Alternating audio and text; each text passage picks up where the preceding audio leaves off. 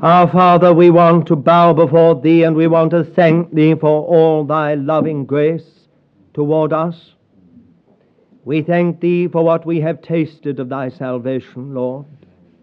And as we come to Thy word, we thank Thee, dear Lord, that Thou hast not left us to ourselves, but Thou hast given to us that dear person of the Holy Spirit, who can lead us into all the truth and make real the things of the Lord Jesus Christ, glorifying Him. And we want to tell Thee, speaker and hearer together, that we are dependent upon the ministry of the Holy Spirit as we turn to Thy word. We thank Thee, Father, that there is an anointing which is ours in the Lord Jesus, which includes every member of the body. Together we take hold of that portion for every one. We stand into it, Lord, that every one of us may meet with Thee in Thy word. There may be something for every one of us, from the youngest to the eldest. There may be something, Lord, that will be meaningful and relevant and be an imparting of Thyself to us. May Thy word dwell in us richly, Lord, in all wisdom and knowledge. And we ask it with thanksgiving in the name of our Lord Jesus Christ. Amen. I want this morning to take up just one point further in what I began to say on Thursday evening about this whole matter of reigning.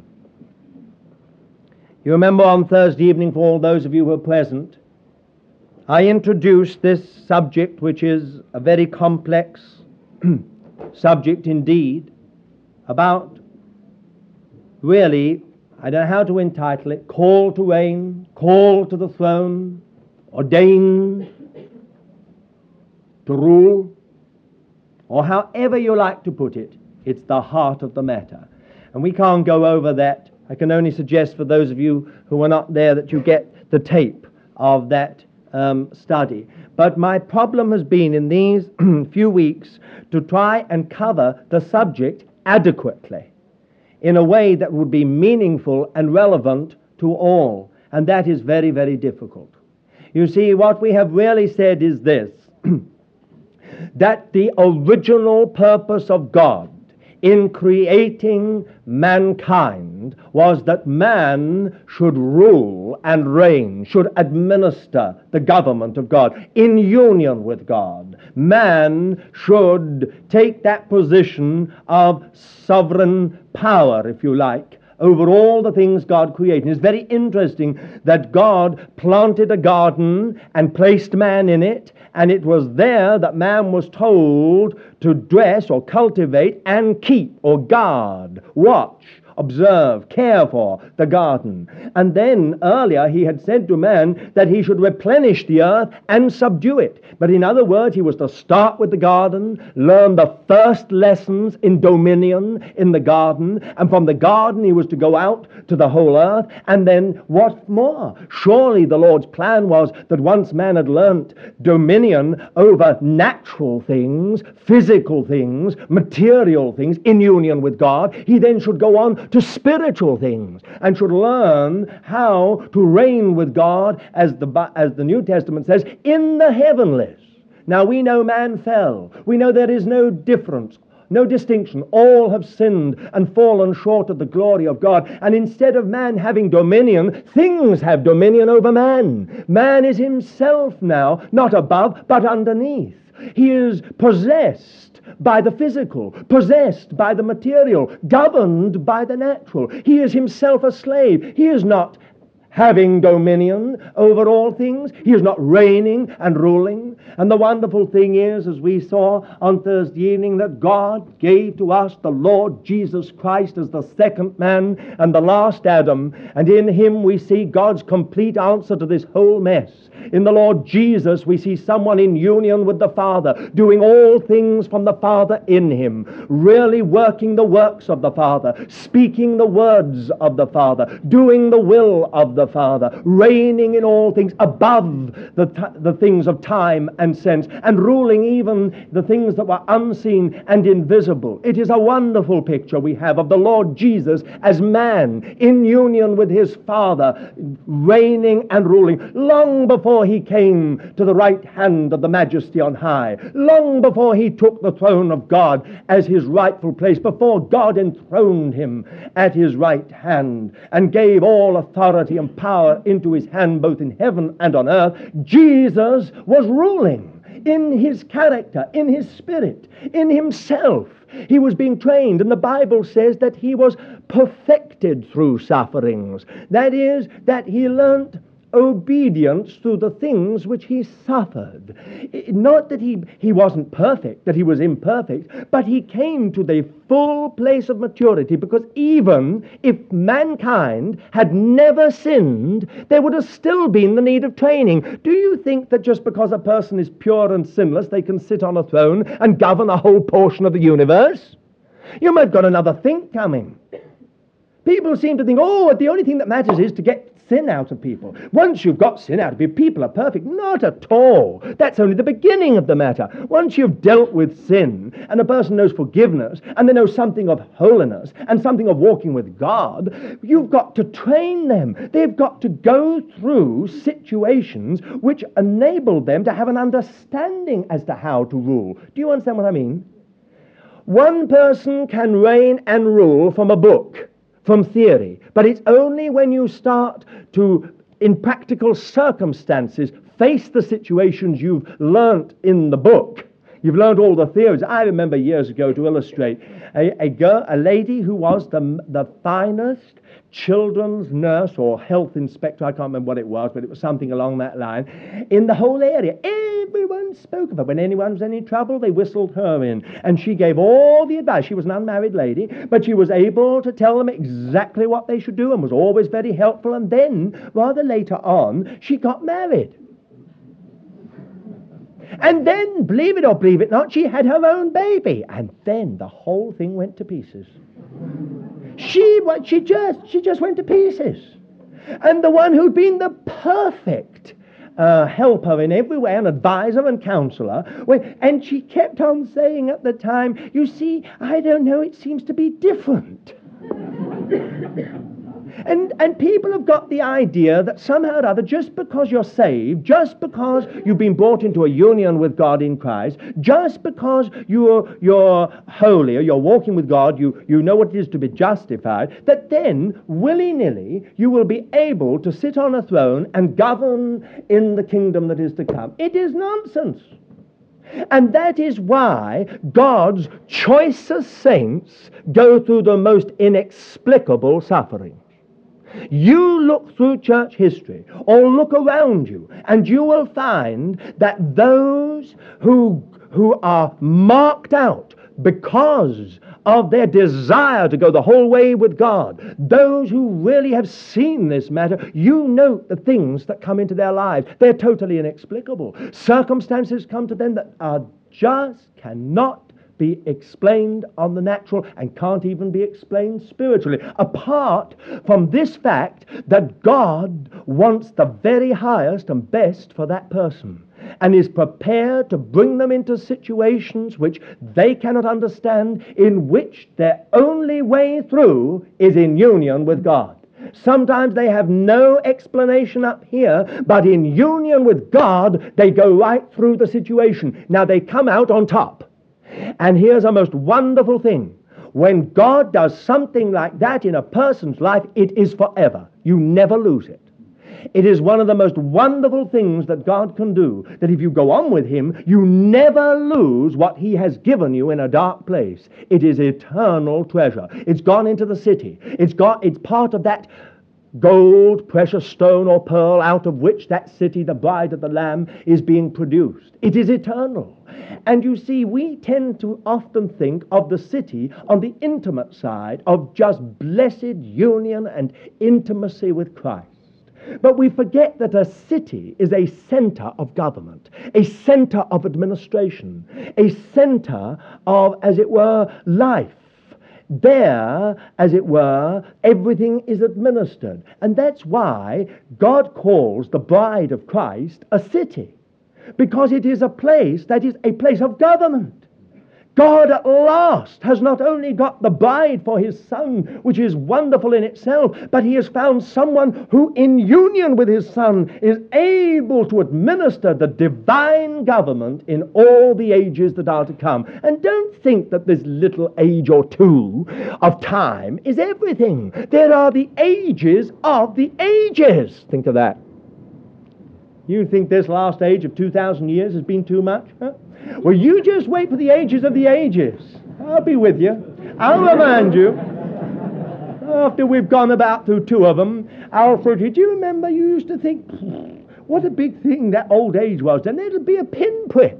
And yet, in this little age in which you and I are, and let me get this clear, in some of the other ages before this age that, for instance, Abraham was, or David, or Solomon were, or Isaiah, or Daniel, or Zerubbabel, or Nehemiah, or whoever else, these ages in which they were the little span of time, one lifetime within an age, and God did something in those lives in which he trained them for eternal government. Because if you can't learn to reign here, if I can't learn to get on top here in Christ, I'll certainly not be able to reign there. And that is the dilemma that God has. Now, all I want to do, really, having said that, you see, is when we look all the way through Scripture, we find that Christ is the sum, the basis, the heart, and the circumference of all the work of God. He is Alpha and Omega, beginning and end, the first and the last, and everything. And God's aim is to sum up all things in Christ, Ephesians chapter 1, verse 11. Or again, that Christ may be everything in everyone, Colossians chapter 3 and verse 11. That's God's aim. And where you begin at Genesis or go to Revelation, you find the whole Bible is summed up in Christ. And then you find that God has redeemed a people. This mankind that God vested so much in, that fell into sin, that was alienated from God, that has become constitutionally such a different thing to what God intended it to be. This mankind, through Christ, God has reconciled to himself, made one with himself, saved. And now he wants to bring them to the place where they reign, not in the eternity to come, but now on earth.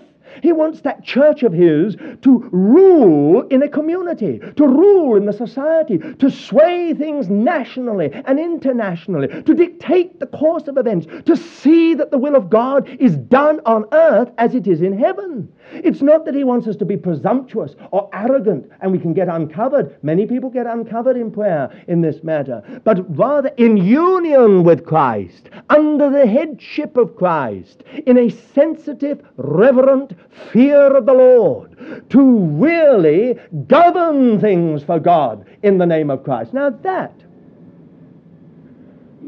is the purpose of God, but we know very well that wherever we turn in the whole of the Bible, we find that the majority always fail. Every time that God starts with something, it is wonderful and glorious and marvelous, and before long, before a generation or two has passed, it slides away. And then what does God do? He takes up a man, or he takes up two men, or he takes up a few, or he takes up a small group, or a remnant as it's called, and through that one or two, or that group, or that remnant, he, as it were, does something into which he brings all the others.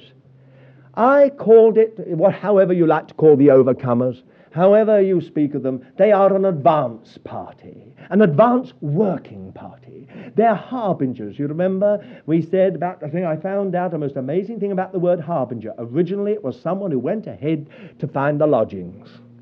A harbinger. And that's really what the overcomer is. The overcomer isn't someone who says, I'm something. I've had an experience with the Holy Spirit. You should really. I'll give you a book. Or maybe I'll get Brother so-and-so to help you. But I mean, there's such a superiority. It's not only that either. Some people have got an experience of holiness. Oh my. Once they've got an experience of holiness, they can't bear anybody else who hasn't. You know, the whole idea, oh dear, dear, dear, how poor. How poor they all are. Don't know the deep things. course, it costs to know the deep things, you know. And there's this kind of superiority that comes with the whole overcomer teaching. It was never meant to, and the people who originally saw it were not superior in any way. But unfortunately, one of the side effects of this teaching has been to produce a kind of atmosphere of the elite, of a kind of superior group, of a kind of inner circle. My dear friend, there's no such thing as the kingdom of heaven. The 24 elders exist to serve us. And anyone who's in the government of God, whatever it is, they exist for us. They'll lay down their lives for us. They've proved it. Most of them have laid down their lives for us. Those early 12 apostles, as far as we know, all but one, laid down their life for the church. You see, the whole point is this, that they're only there because they have proved that they can lay down their life, not once, but again and again and again and again. There's no idea, I'm here, I am the Reverend so-and-so, I am Mr. So, I am this or that, I am an overcomer. Not at all. It is the people are there in order to serve you, and the only idea they have in that position and ministry is to be able to serve the whole body of Christ and to serve the Lamb and the Lord God. Now, of course, you see, I want really to talk about some of the elements of this matter, because I think it's tremendous. There's so much about it. And, of course, we find it in the lives of different men. It doesn't matter where we turn. And, of course, one of the first great lives, the fountainhead of everything in the Bible almost, is Abraham. And Abraham teaches us one thing about the overcomer. Do you remember what God said to him? In thee shall all the families of the earth be blessed. There was nothing about something being elite. People seem to think, why did God choose Abraham? Why didn't he choose somebody else? How did he settle on Abraham? But God selected Abraham. The God of glory appeared unto our father Abraham whilst he was yet in Mesopotamia in Ur of the Chaldees and said, get thee out. Why? Because God was going to make that man a forerunner. He was going to make him a pioneer. He was making him an advance working party. He was going to do something in Abraham's life that meant that forever afterwards the people of God would enter into something that God did in Abraham. He established something in Abraham. He established a principle in the life of Abraham that was never again to be lost in the work of God. And that's what happens with every overcomer. He establishes something in their life. He establishes something in their fellowship together. He, as it were, manifests himself. He lays a foundation that's never again taken away. And I find, of course, the supreme thing about Abraham is faith. And you know, when you come to the matter of overcoming, you're right there. That's exactly what it says. For instance, 1 John chapter 5 and verse 4 and 5. For whatsoever is begotten of God overcometh the world. And this is the victory that hath overcome the world, even our faith. And who is he that overcometh the world, but he that believeth that Jesus is the Son of God? Now, will you please notice two things? First of all, well, three things. First of all, whatsoever is born of God, not whosoever, but whatsoever is born of God overcometh the world. It is perfectly true to say that whosoever is born of God overcometh the world, in one sense. But whatsoever is very important, because what it means is this: if you're going to be in the overcoming, if you're going to know ruling and reigning with Christ, it must be of God. Everything in your life must be of God. Its origin must be. No flesh, no flesh. None of your own conceptions, not self-manufactured Christianity, not self-produced service. It'll all be destroyed when God starts to work with you. But you've got to begin with God. And isn't that exactly what God did with Abraham? What are the two things that sum up the life of Abraham? Well, there are three again. Here they are. The first thing is this: the whole meaning of Abraham's life was the land. Right? God said, into a land that I will show you. But in the whole of his life, he never possessed an inch of that land except the parcel of ground called Machpelah in Hebron, where he buried his Sarah and where he himself was buried. That was the only portion. You would think, what a fool. He spent his whole life, 175 years, wandering around, doing nothing. What had he got to show for it? Now, dear friends, don't you think that's what we all want to ask people? We say, what have you got to show for your life? What have you got to show for your faith? What tremendous success have you got? Come on, show us, show us. Let's see the big evangelistic campaigns. Let's see all the results. Come on, we want to know. If you've got faith, we want to see it. Not Abraham. If you'd quizzed Abraham and said, now, Abraham, come on, we want to know, where are all these lives that have found God through you? Abraham would have said, I don't know of any. Just my family. We've even kicked Hagar out. The only Egyptian amongst us, we've kicked her out, and Ishmael. Well, you'd say, Abraham, it's very strange. God said, in thee shall all the families of the earth be blessed. Doesn't look as if anyone's been blessed.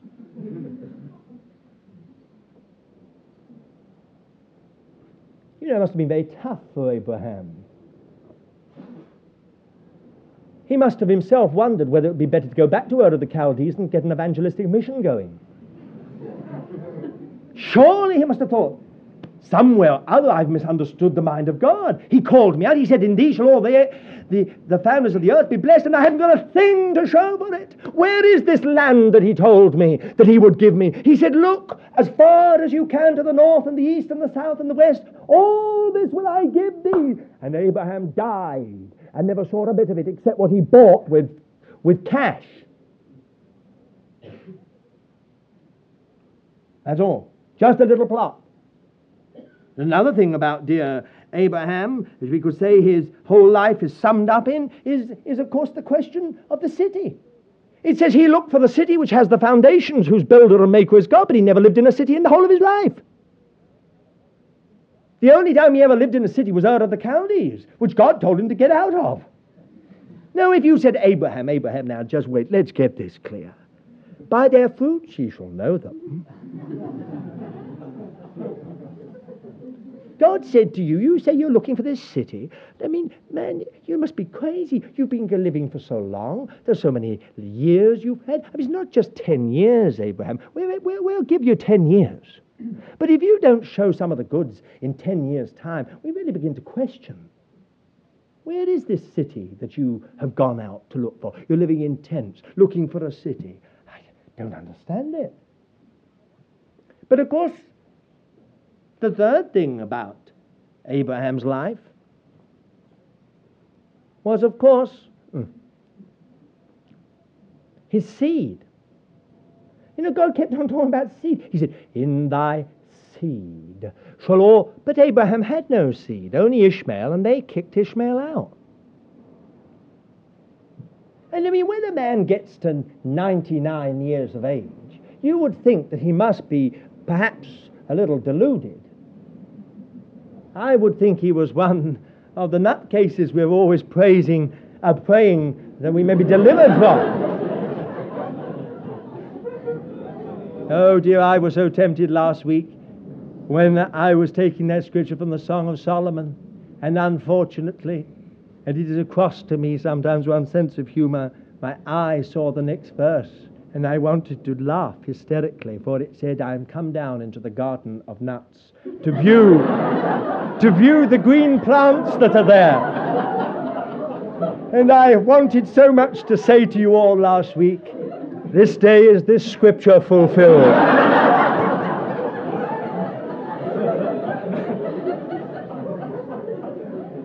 Well, that's an aside. But you know, really, when you think of Abraham saying, in thee, in thy seed, God said to him, in thy seed shall all the families of the earth. But Abraham had no seed. If he'd had 12 children, if he'd had the normal number of children that they had in those days, which was round about that number anyway, I mean, we could have said, well, now one of them, of course, we see it. Even now we wonder how all the earth's going to be blessed, Abraham, since there doesn't seem to be anyone yet blessed through you. But he didn't have a son when he was 99 years of age and when Sarah was 90. I think that's something. That takes some believing in a person. You see, what God was proving is this. Now listen. Whatsoever is born of God overcometh the world.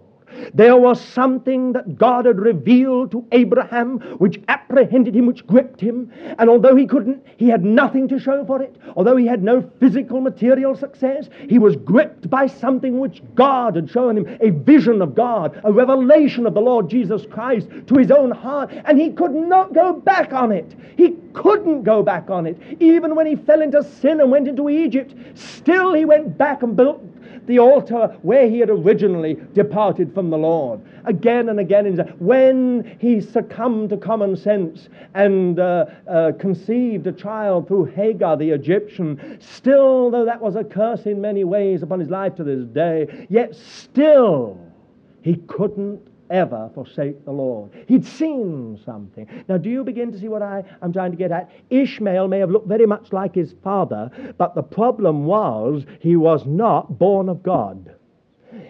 He was born of common sense, the flesh, worldly wisdom, the wisdom of this world, and it could not overcome the world. And the problem, Paul says in Galatians chapter 4, cast him out, cast him out. The bondwoman and her son, for they cannot inherit the promises.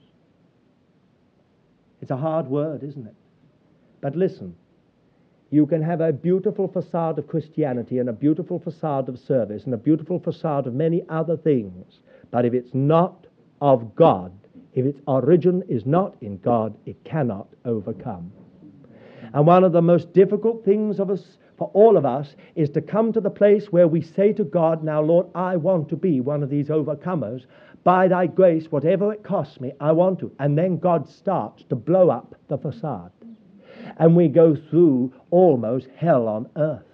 As one after another of our facades, our projected personality begins to disappear. And for the first time, people see us as we really are and see the kind of person we really are. But God has to start there.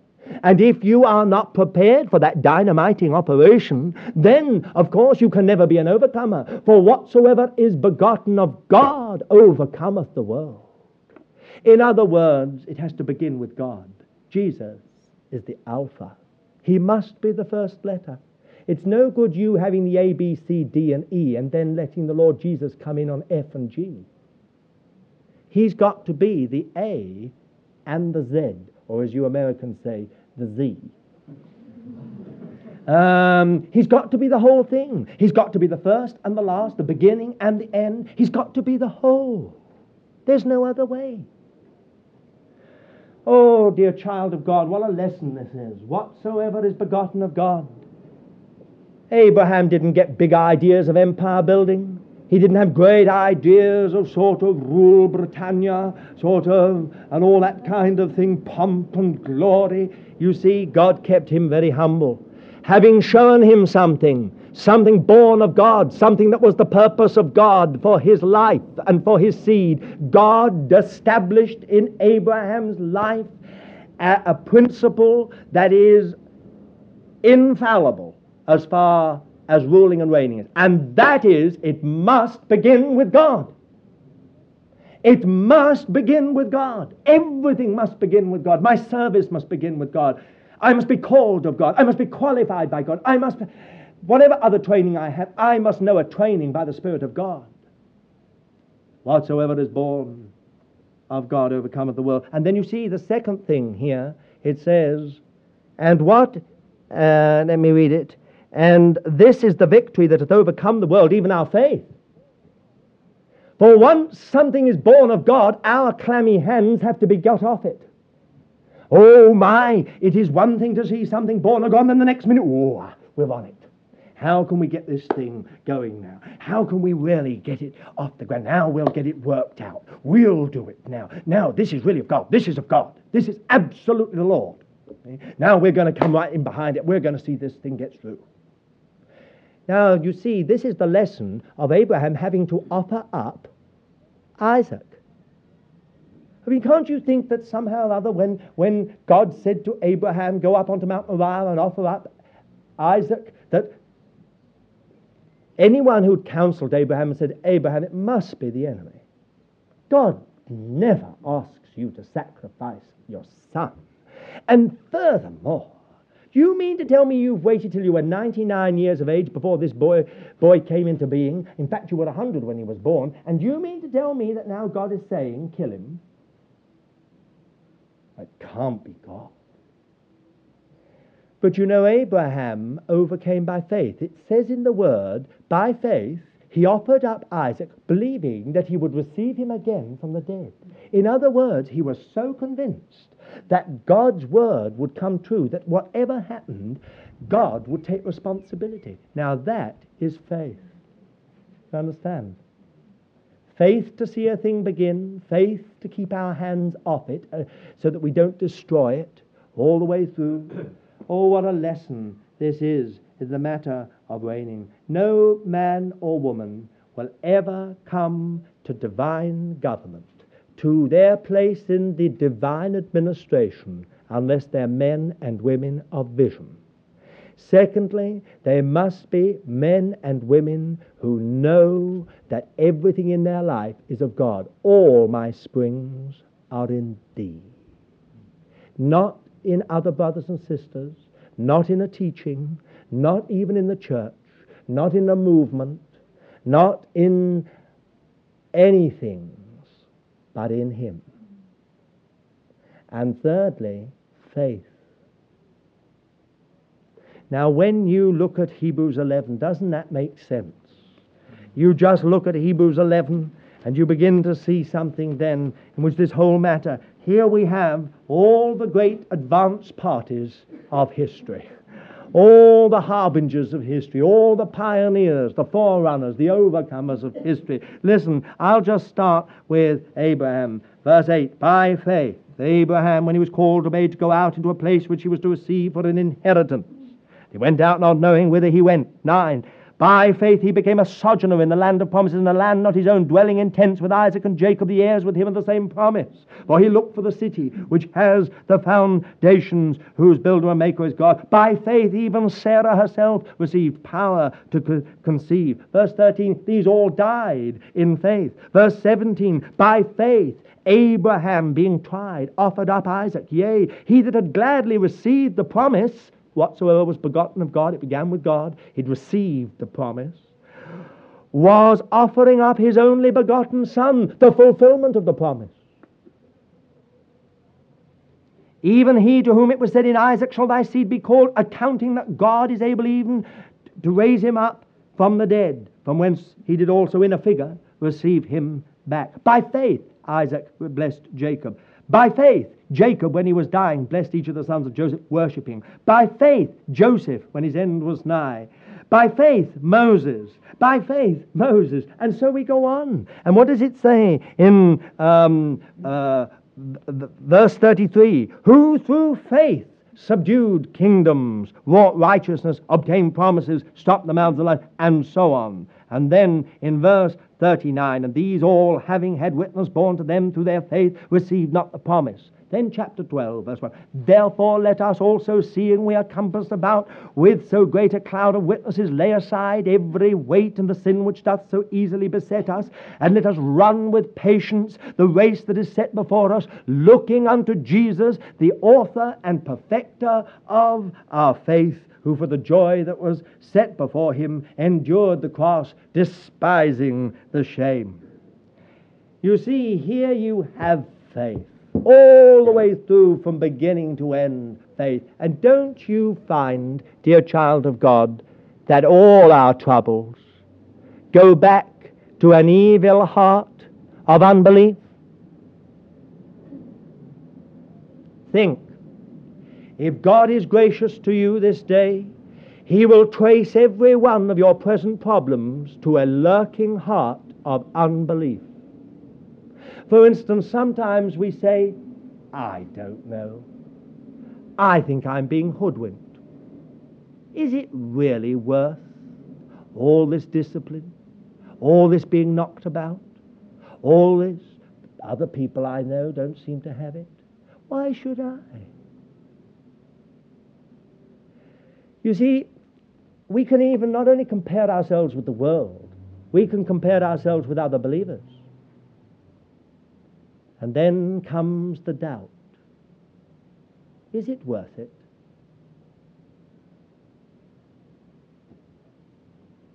And the interesting thing is this, that God never helps us.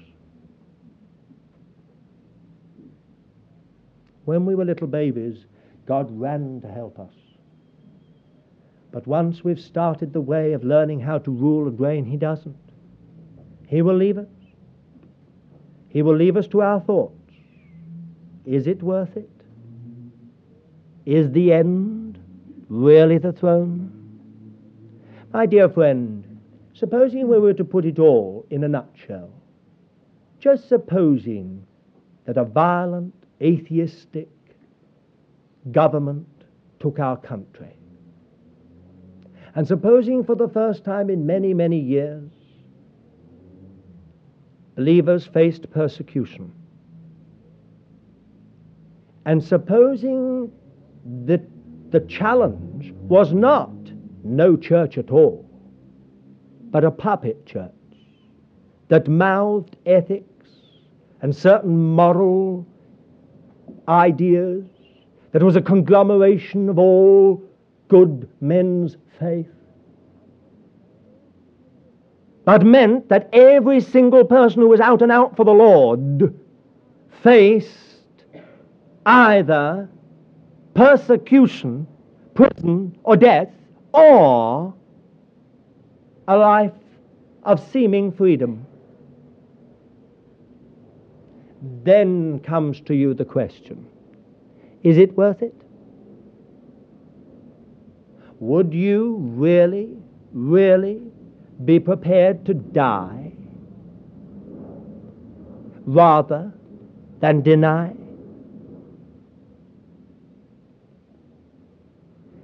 Now, why do I ask you that question? Because only faith could give you the victory. Nothing else. You wouldn't be able to look to circumstances. You wouldn't be able to look to your present situation. You wouldn't be able to look to the comfort and fellowship of your brothers and sisters, since they would all be facing the same problem and perhaps separated from you. Only faith could give you the victory. And what would that faith be? Not some kind of faith in a set of doctrines, but it would be because you had seen something of the Lord Himself, and you could not go back, you could not deny. Then, when you've seen something like that, the only way through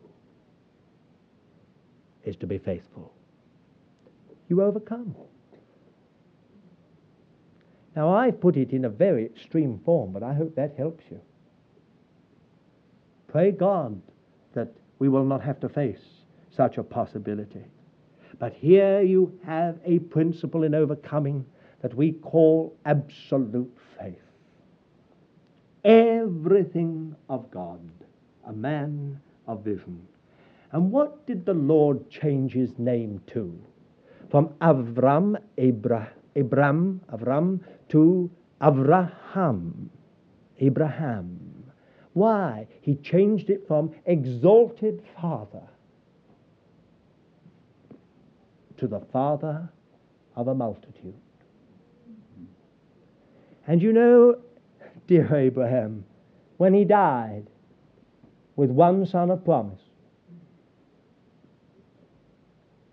and twin grandsons, he must have wondered, father of a multitude. Is that what God calls a multitude? 3.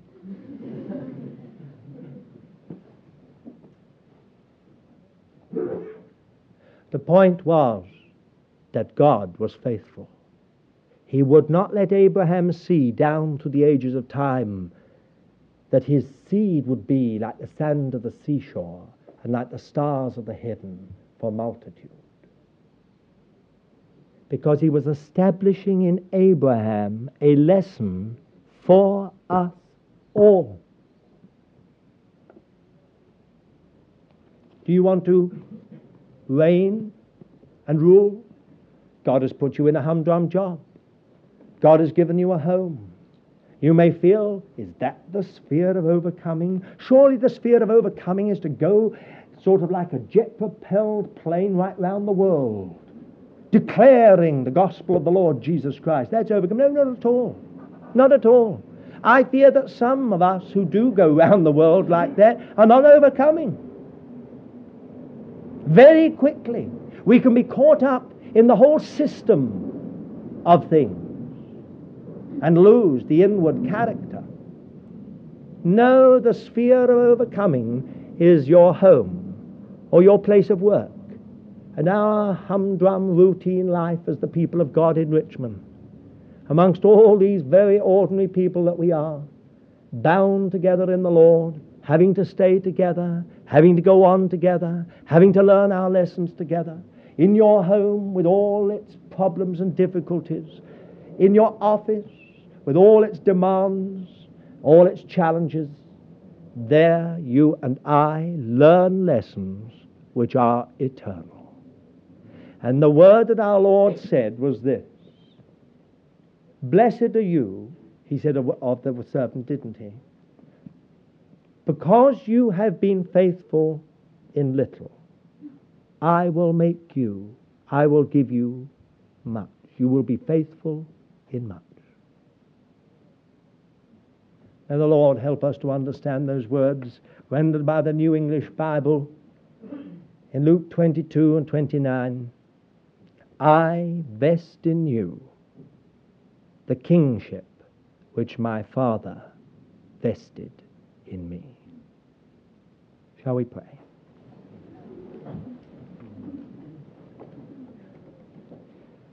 Dear Lord, we all really want to be part of those who overcome, those who really inherit, those who come to thy throne. Thou hast said, to him that overcometh will I grant to sit down with me in my throne, even as I overcame and sat down with my Father in his throne. O Father, we pray that thou wilt burn these words into our hearts, for Lord, thou knowest the amount of unbelief that there is.